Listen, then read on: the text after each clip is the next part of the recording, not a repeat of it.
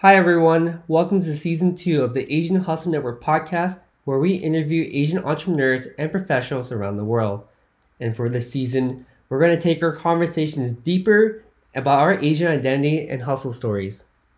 We also want to announce that we are hosting our first ever Asian Hustle Network Uplifted Conference next spring in Las Vegas. For more info and to reserve your seats, check out our website at asianhustlenetwork.com. Don't forget to grab a copy of our recently released book, Uplifted: Journeys of Abundance, Community, and Identity, which tells the personal stories of how 21 Asian American entrepreneurs are shifting culture. You can order it on our website as well. Hey guys, welcome to the Asian Hustle Network podcast. My name is Brian. And my name is Maggie. And we interview Asian entrepreneurs around the world to amplify their voices and empower Asians to pursue their dreams and goals. We believe that each person has a message and a unique story from their entrepreneurial journey that they can share with all of us. Welcome to the Asian Hustle Network podcast. Today we have a very special guest with us. Her name is Fiona Ko Chan. Fiona is the founder of Youthphoria. Prior to starting Youthphoria, Fiona worked in tech startups in SF, managing their Asia business, which led to her traveling to extremely polluted cities. Through this experience, she realized that her normal skincare and makeup routine didn't work, and she became passionate about reducing the down-the-drain impact of personal care products. With Youthphoria, she started the first bio-based beauty and personal care company, which means Youthphoria doesn't formulate with fossil fuels or liquid plastic. Fiona has been featured in Vogue, Cosmopolitan, WWD, Birdie, and others. Fiona, welcome to the show. Hi, thank you so much for having me.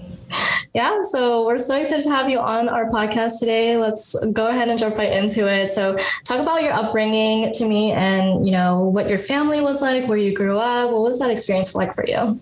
Yeah, so I grew up in San Francisco, which might be slightly different from other Asian American experiences in that I went to a high school that was like 90% Asian. I think even when I talk to Asians in other parts of the world, I think that's like a very a unique experience being in the Western world where you're in a community that's full of Asians. So growing up, I didn't really feel like a minority. My parents were always pretty supportive in terms of making sure that I was doing something that was fulfilling. But yeah, I went to a very academically competitive high school. And I think, I guess my parents were always like, do well in school, but I don't know, like if they were really pressuring me to do well in school. I think they just said that, but I don't know. It's been so long. Oh my gosh, your upbringing is so similar to mine. So for all the listeners who don't know, Fiona and I went to school together, and we kind of grew up together in a way, right? Yeah, we went to middle school together. Yeah, middle school, and yeah, it's. I always say the same thing to other people too. How I grew up in like predominantly Asian areas and Asian cities and schools, and it's just a little bit different because a majority of our interviewees on our podcast, a lot of them grew up in like the Midwest or places that are like predominantly white, or non-Asian, and so our experience is a little bit different. I feel like we have always we never knew that we were a minority until like we go out to different cities, right? Or like that is 100% true. I didn't know what that felt like until maybe I was 18 and I went to college. And I think a lot of Asian Americans or even like Asians in Western countries, they might have experienced that when they were like 3 or 4. So it was kind of like a delayed experience for that. Yeah, absolutely. So I'm super curious because I feel like in the schools that we grew up in, or that we went to, they didn't really teach us a lot about entrepreneurship, or, they didn't really teach us those skills to really like sustain ourselves in the business world, right? Or like to like start your own business. They didn't really encourage that. So I'm curious to know like how you got your entrepreneurial mindset and like what made you decide to become an entrepreneur at the end of the day? I just remember growing up and like sitting in cars with my parents and seeing billboards and thinking one day like I would love to to have my company on a billboard. I do remember, like, especially the schools that we went to. I went to a really competitive high school, and I remember one of my teachers was like, "This school trains you to become a middle manager," and it's like it's a weird thing to hear because it's a great public school and everything, but yeah, it definitely was not encouraged, not by like the adult figures in our lives. Yeah, for sure. It definitely wasn't. And especially like with my family too, like none of my family members are entrepreneurial. Curious to know, like, did anyone in your family become entrepreneurs as well? My grandparents were, but that was in Vietnam. And I think when I was young, I always said like, I'm going to start my own business. I don't think my parents discouraged that, but they were always about playing it safe and, you know, do well in school, have a good job. So it wasn't like they were against that, but they definitely like encouraged a different message and a different path. Yeah, for sure. So I know that you had worked as like a partner for a partner marketing firm before at EMC, and you did like some other corporate jobs as well. Talk about your experience there and like what that jump was like when you decided to do entrepreneurship full time. I think I always had that in the back of my mind, and I was always thinking like, is this going to get me closer? I think a lot of those early jobs, like, to be honest, did not get me closer to entrepreneurship. I think they were just like, okay, let's try a corporate job out of college, see what that's like. And very quickly I realized, you know, I don't think this is getting me closer to what I wanted to do. So EMC was a massive company. I think it was like, I don't know, over tens of thousands of employees. And then I went to a startup that was, I think, about 100-ish people, and, you know, got to experience what that environment was like. And even at like 100 people, like that's a pretty later stage company. It's you know, it's still pretty hectic, but it's not quite the same as like starting your own business. It's definitely a different set of challenges that you experience on the day-to-day basis. For sure. And then what was that turning point like for you when you decided, okay, I want to start my own business and, you know, maybe the corporate job is not right for me? Because I feel like a lot of aspiring entrepreneurs in our community are going through a similar journey right now where they're, you know, stuck in their 9-to-5 and they feel like they want to become an entrepreneur, but they don't really know how to make that jump. I know that you had kind of receive inspiration for starting your own company while you were traveling abroad. So what was that like for you? Yeah, like a couple of years ago, I was I was traveling a lot to Asia, and I was like living out of hotels, going to these really polluted cities where data centers are, which basically means it's kind of in the middle of nowhere in, I don't know, these miscellaneous countries. And I would like be sleeping with like N95s because it was so polluted. And I realized, my gosh, my entire skincare and beauty routine just wasn't working. And, you know, obviously in Asia, it's the skincare capital of the world. They have really figured out how do you really maintain your skin in these like really harsh environments. Like when you can't control your air or your water, the only thing you can control is what you eat and what you put on top of your face. So through that experience, I was just really like, I just really wanted makeup that was good for me and good for my skin. And that kind of inspired that. And then COVID hit. At the time I was like in Asia visiting my husband, you know, if we were kind of long distance flying back and forth, and it was like, okay, I'm not going to get back on a plane. Like what can I start from like my apartment? What's going to be easy? Of course it wasn't easy. I just thought it was easy. And maybe that gave me the encouragement because I was like, it can't be that hard. It was actually pretty difficult. But maybe that gave me the confidence to really start.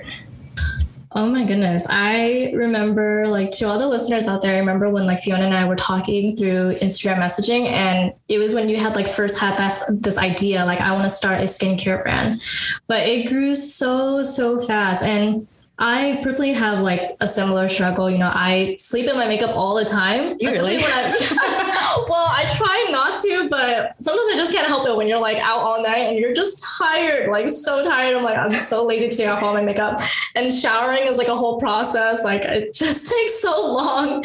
And so I'm always like, man, it just feels terrible in the morning when I sleep in my makeup, but no one has really done anything like this before where they're creating makeup that you can sleep in. I've never heard of that before until you started Youthforia.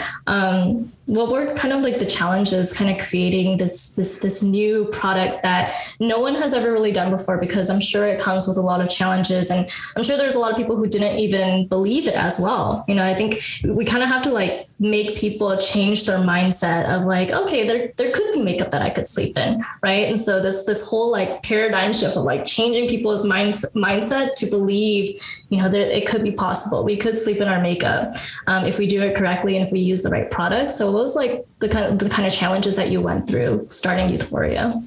I think even like just that concept, right? Makeup you can sleep in. How do you make it like makeup that's so good for your skin that you can sleep in it? It's not going to wreck your skin. I mean, like even like, I remember just in the beginning, I thought, okay, makeup for me, because it was COVID, I couldn't see anyone. I was like, makeup's about going out. It's like what you said. I have one sip of wine. I'm sleeping in my makeup that day. I did it so much when I was, 18 and younger.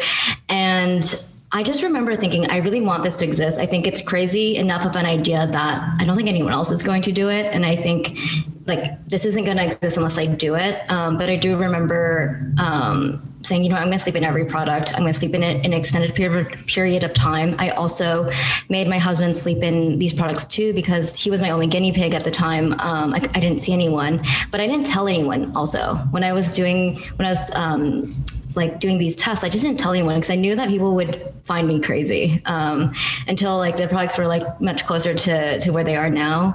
What was challenging was like, how do you make makeup that acts like skincare? Like you have to think about makeup in a completely different way. And then we made also like makeup without fossil fuels, which is incredibly difficult to do because most makeup is just made out of fossil fuels. It's like sourcing different ingredients. It's a little bit more challenging on the chemistry side. But I do think that's actually why the makeup's good for your skin. It's because we don't use fossil fuels. Oh, wow. That's so amazing. And it's crazy hearing just like the chemistry of you creating that makeup, because I don't even know what's in my makeup, right? Or like what makes my skin break out if I sleep in it. So it's so awesome hearing you talk about that experience of like creating that makeup and seeing what works best for your skin. Talk about that process. Like, what was it like just like grinding it out? And I'm sure you mentioned that you were doing it in your apartment. And what was it like kind of like creating makeup in your apartment and seeing what works best for your skin? Did you have to go through like a bunch of trial and errors to actually get to what you needed to get to?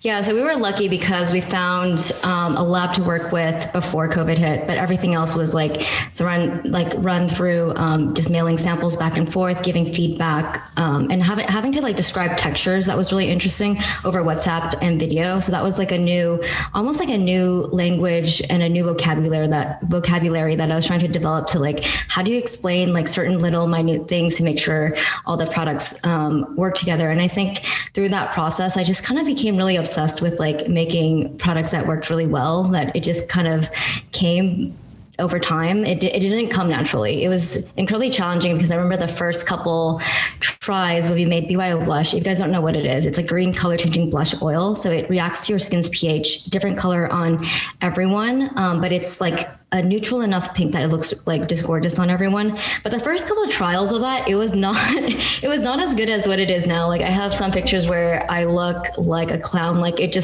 were adjusting everything. Some of the early formulas, like they had ingredients that like I was really irritated to, and like my skin is so sensitive. I can there's certain things where I can still probably end up at the hospital with allergic reactions because my skin's so sensitive.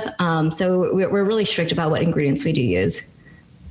Oh, wow. That's so amazing. And I personally have very, very sensitive skin too. So anything that doesn't work well with my skin, I start breaking out completely. So I definitely understand where you're coming from. Like I have to make sure like a lot of the makeup products and ingredients that I use in my makeup is, like safe for my skin, or it's good for like eczema prone skin, which is very, very hard to find.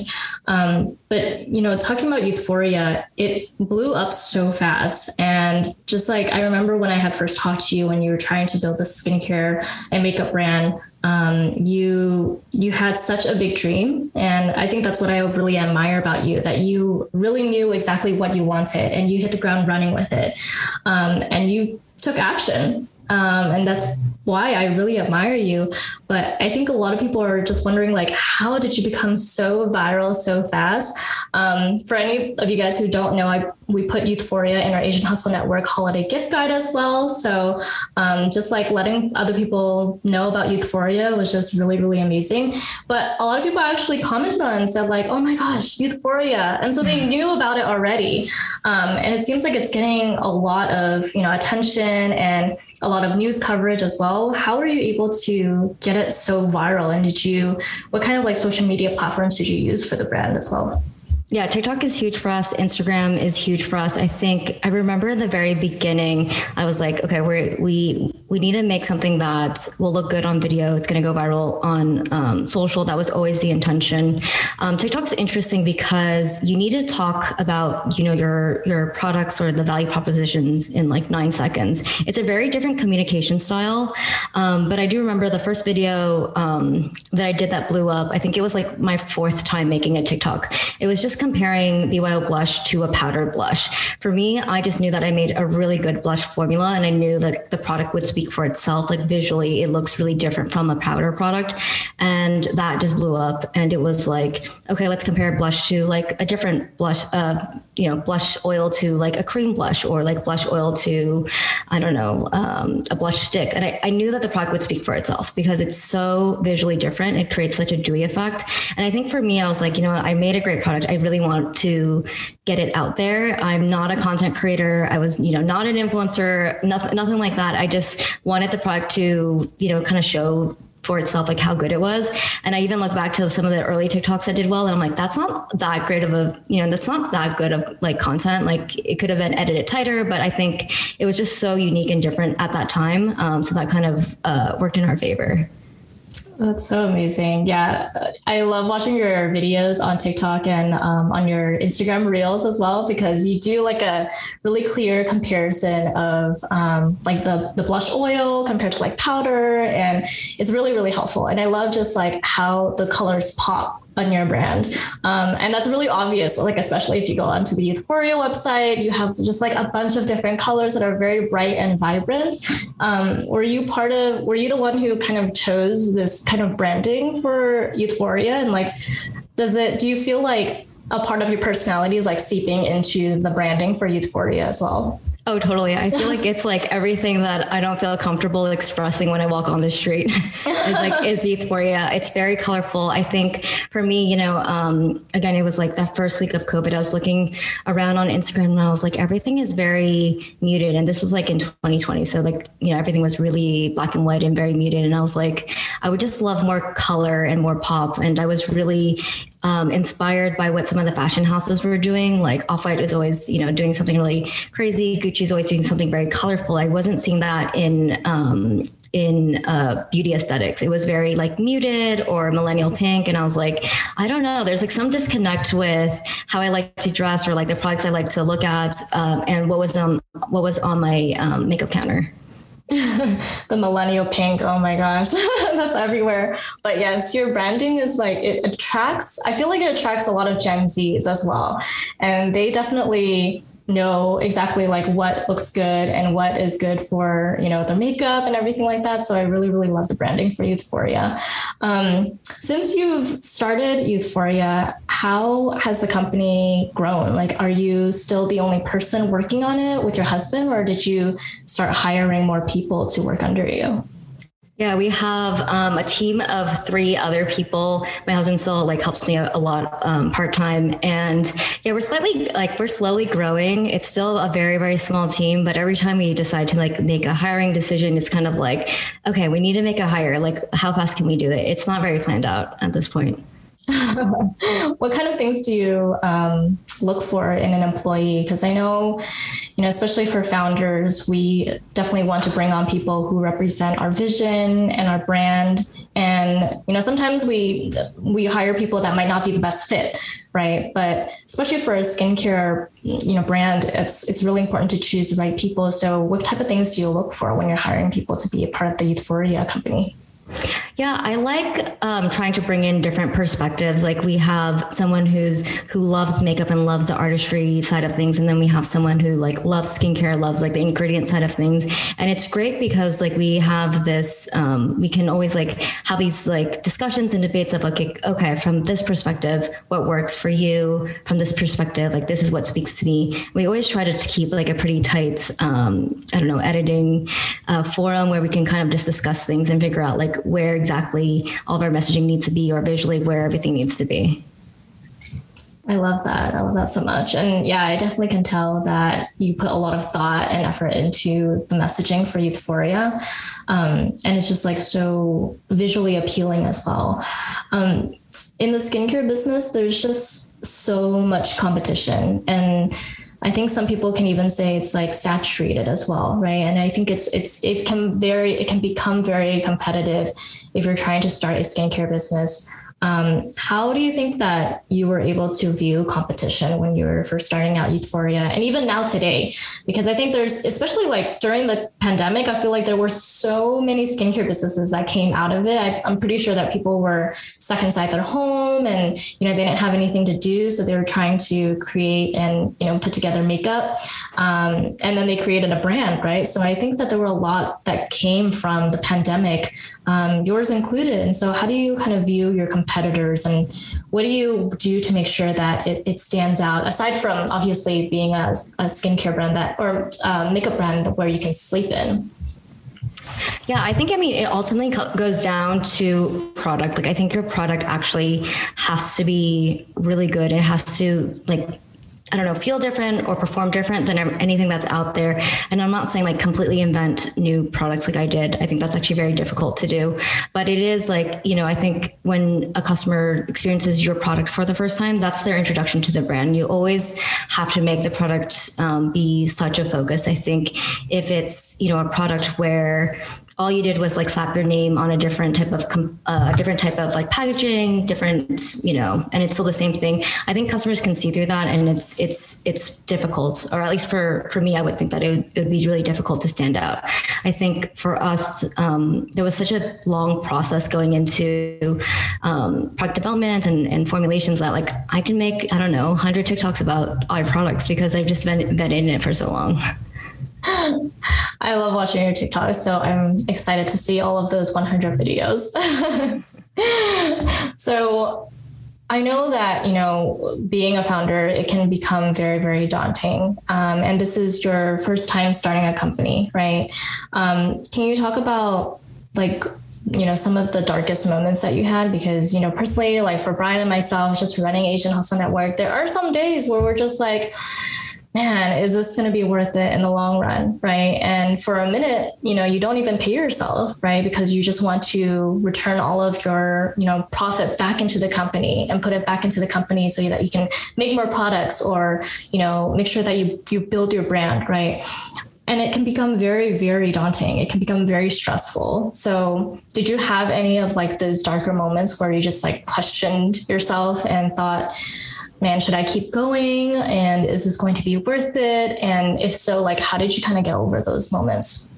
Yes, definitely so many of those moments. I think at least once a week or every couple of days, like there's always something that happens when even like a couple months before this, I would have treated those experiences very differently. In the very early days, it would be like, oh my God, this formula is not good enough. Like, can I really do this? Is this going to work?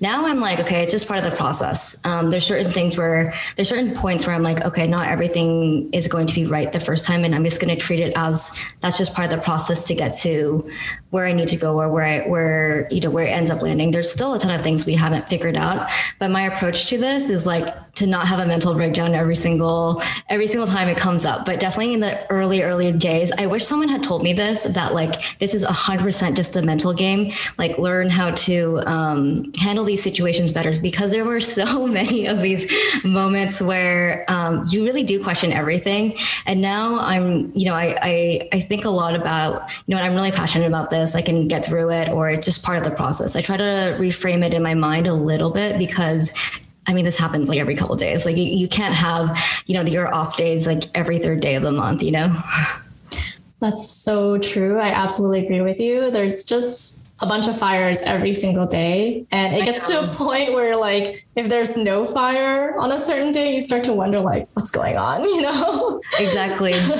Yeah. Those moments used to really like freak me out. And now I'm just like, okay, like it's not worth losing sleep over. Like it's just part of the day. I almost like expect it or anticipate it so that it doesn't completely derail my week. Yeah, for sure. I think like a good way to look at it is like, we always wonder if we're going to get over the certain scenario or the situation or this fire, but then we eventually do get over it, right? And then we look back and we're like, oh, like that was such an easy problem. Like, why did I stress out about it? Because there's bigger problems ahead of us. And then there's a bigger one the next day and the next day, but we eventually do get over it, right? And we tend to look back and we think like, wow, those were such like minuscule issues. Like, you know, I can accomplish so much more. I think that's just something to note. Like we're actually capable of more than we think we are. But, you know, just speaking about that topic, because there's like so many fires that happen in entrepreneurship and just starting a business and running a company, how do you manage your mental health as well? Because I think a lot of founders and entrepreneurs, they tend to have a ritual or maybe like a morning routine. Do you have anything like that? And how do you manage your mental health? Definitely have a ritual.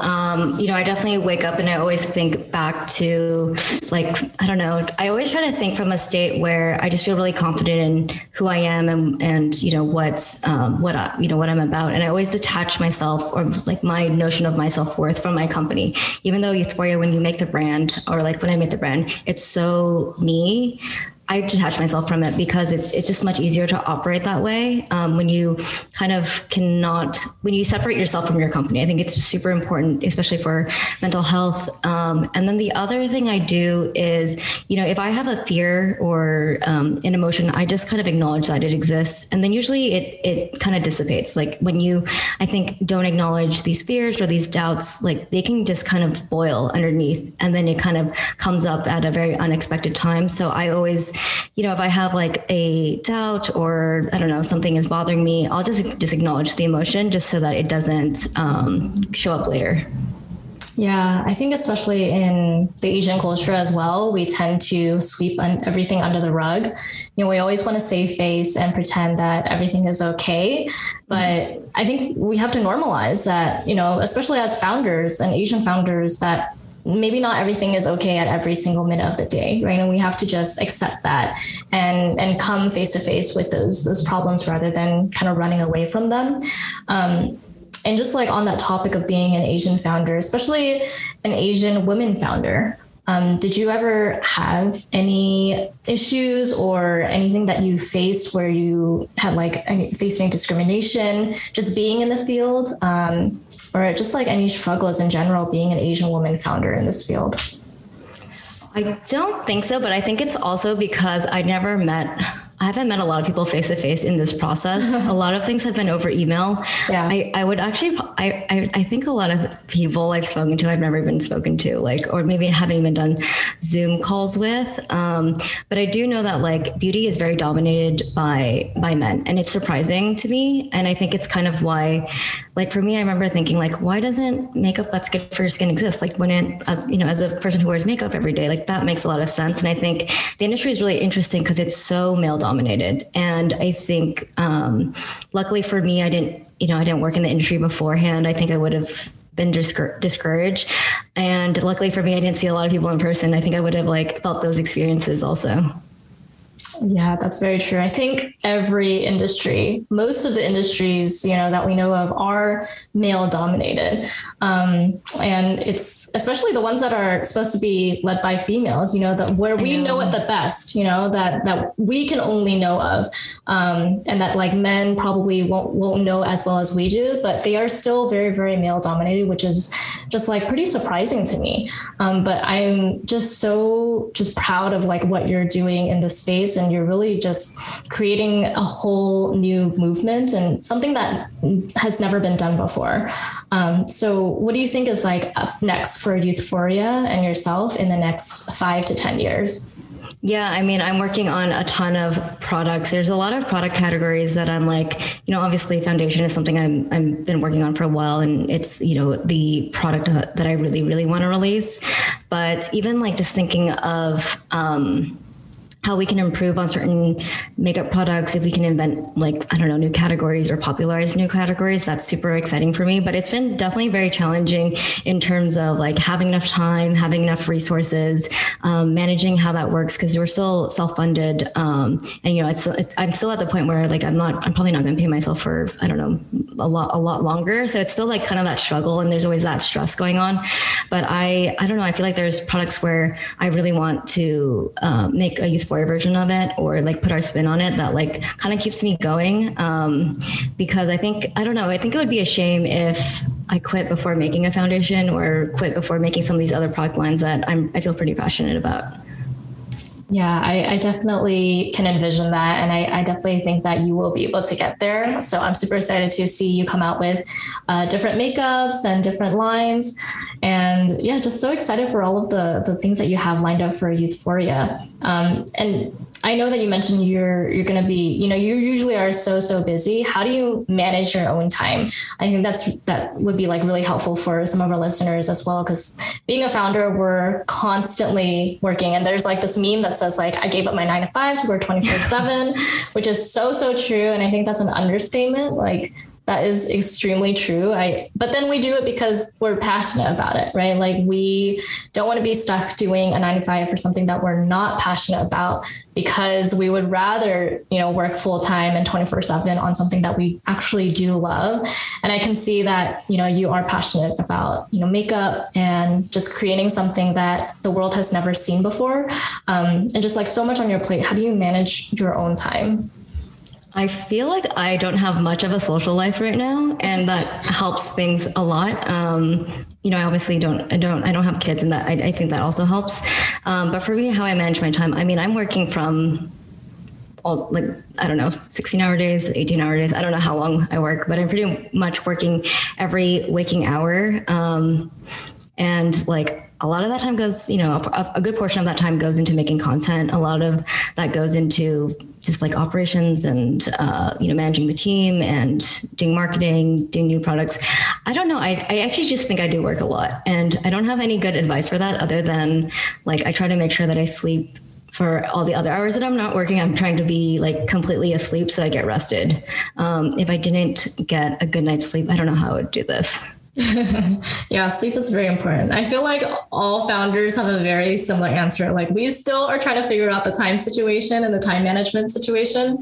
But I mean, how do you manage your schedule and your time? Oh man, it gets hard. Like, sometimes I still have to ask other people, like, how should I manage my time better?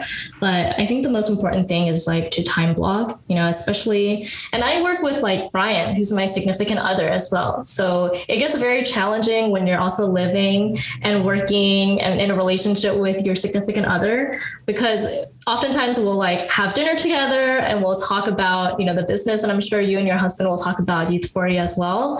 But then it starts to go like, okay, maybe we shouldn't be talking about business like 24/7, right? Because you have to make sure that you're spending quality time with yourself and spending quality time with your loved ones. So just making boundaries is very, very important. And just like making sure you time block as well. If you're going to have, 12 p.m. to 1 p.m. just for yourself to relax and meditate, then no one can set meetings during that time, right? And I think you just have to like reinforce those boundaries, or else if you're just like very lenient on those boundaries, then, it's just going to get worse and worse. And you're just going to start, saying, okay, yes, like schedule a meeting here, schedule a meeting there. It does get hard. I think as founders, we often try to fit as many tasks in one day, and it gets very tempting to like do as much as possible. But just, always keep in mind that we're only human, and we also have to make time for ourselves. So I don't have the best answer as well. Like, I don't think a lot of us do, but I think we're just trying to like see what works best for us, and everyone is different, Yeah, I have like a rule where it's like every week we go out on a date, except for we like talk about the work on the date, but it's in a different setting. So it feels like, I don't know, it feels different. And the other thing I like to do is like golden hour. I don't have meetings, so I can make content, and I make like anytime there's good sunlight, like we'll block out the time to make sure there's no meetings so that everyone can film what they need to film. Yeah, I love that. Oh my God, that's the first time I heard of that, golden hour. And that's just like a good time to just kind of unplug and, relax during golden hour, because it's like the most beautiful time of the day. So, Fiona, I have one last question for you. And that is, if you could give an advice to an aspiring entrepreneur, what would that one advice be? And it can be in general, or it can be like someone who's trying to get into makeup business and industry. But what would that one advice be? Just start your business. I think my only regret was that I didn't start this earlier. I think even that process of like the very early days to now, it was like huge struggle, but I'm glad that I went through it because I am like a very different person now. I handle, challenges very differently, and I can't wait to see like what I'm like in 2 years from now, because I'm sure I'll be very different. But I think, I used to, let fear like kind of hold me back or like procrastinate something that I wanted to do. And there's just no better time to start. I do think like that's the one thing that I wish someone told me. I wish I started this, even when I was like 20 something, 22 or something. Yeah, that's really, really good advice. And I think it's so like common for us to hear that, like just start your business. And we hear that on like an everyday basis, but I think it really does become as simple as that. I think we often are inhibited, or we are prevented to achieving our goals or starting our business because we fear of like what may happen, or we fear of the failure, right? But I think what a lot of us don't understand is like a lot of us as entrepreneurs or founders, sometimes we have to keep trying until something actually works.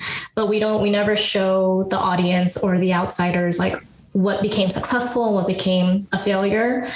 They only hear about what became successful, right? And so I think that's a really important thing to just keep in mind of like, you just have to keep trying and just get started, and you never know where it will take you. Yeah, there's like this, I forget which writer it was. I think it's David Goggin. He's like a ultra marathon. I love David Goggin. Yeah, I love his book.